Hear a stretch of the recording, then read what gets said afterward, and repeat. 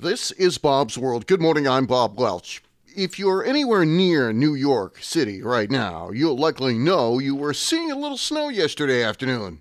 Measurable snow in some places north and west of the city, but it likely won't be enough to break New York City's near-record snowless stretch. More in a minute. Getting a flu shot helps us stay healthy, so we don't miss out on what matters. Like that family movie night your daughter can't live without.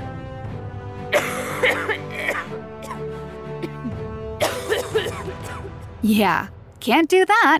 Every year, millions of people in the U.S. get the flu.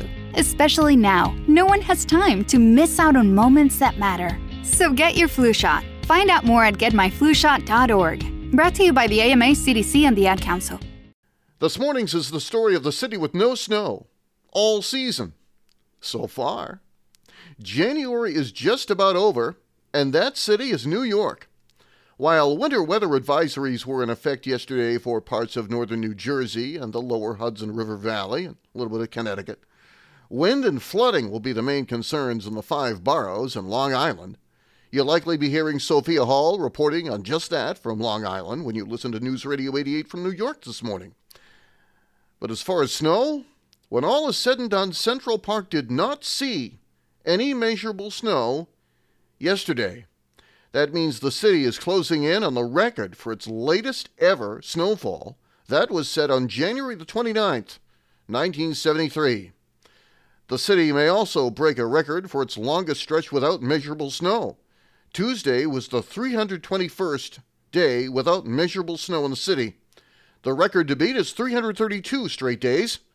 That's less than 2 weeks away.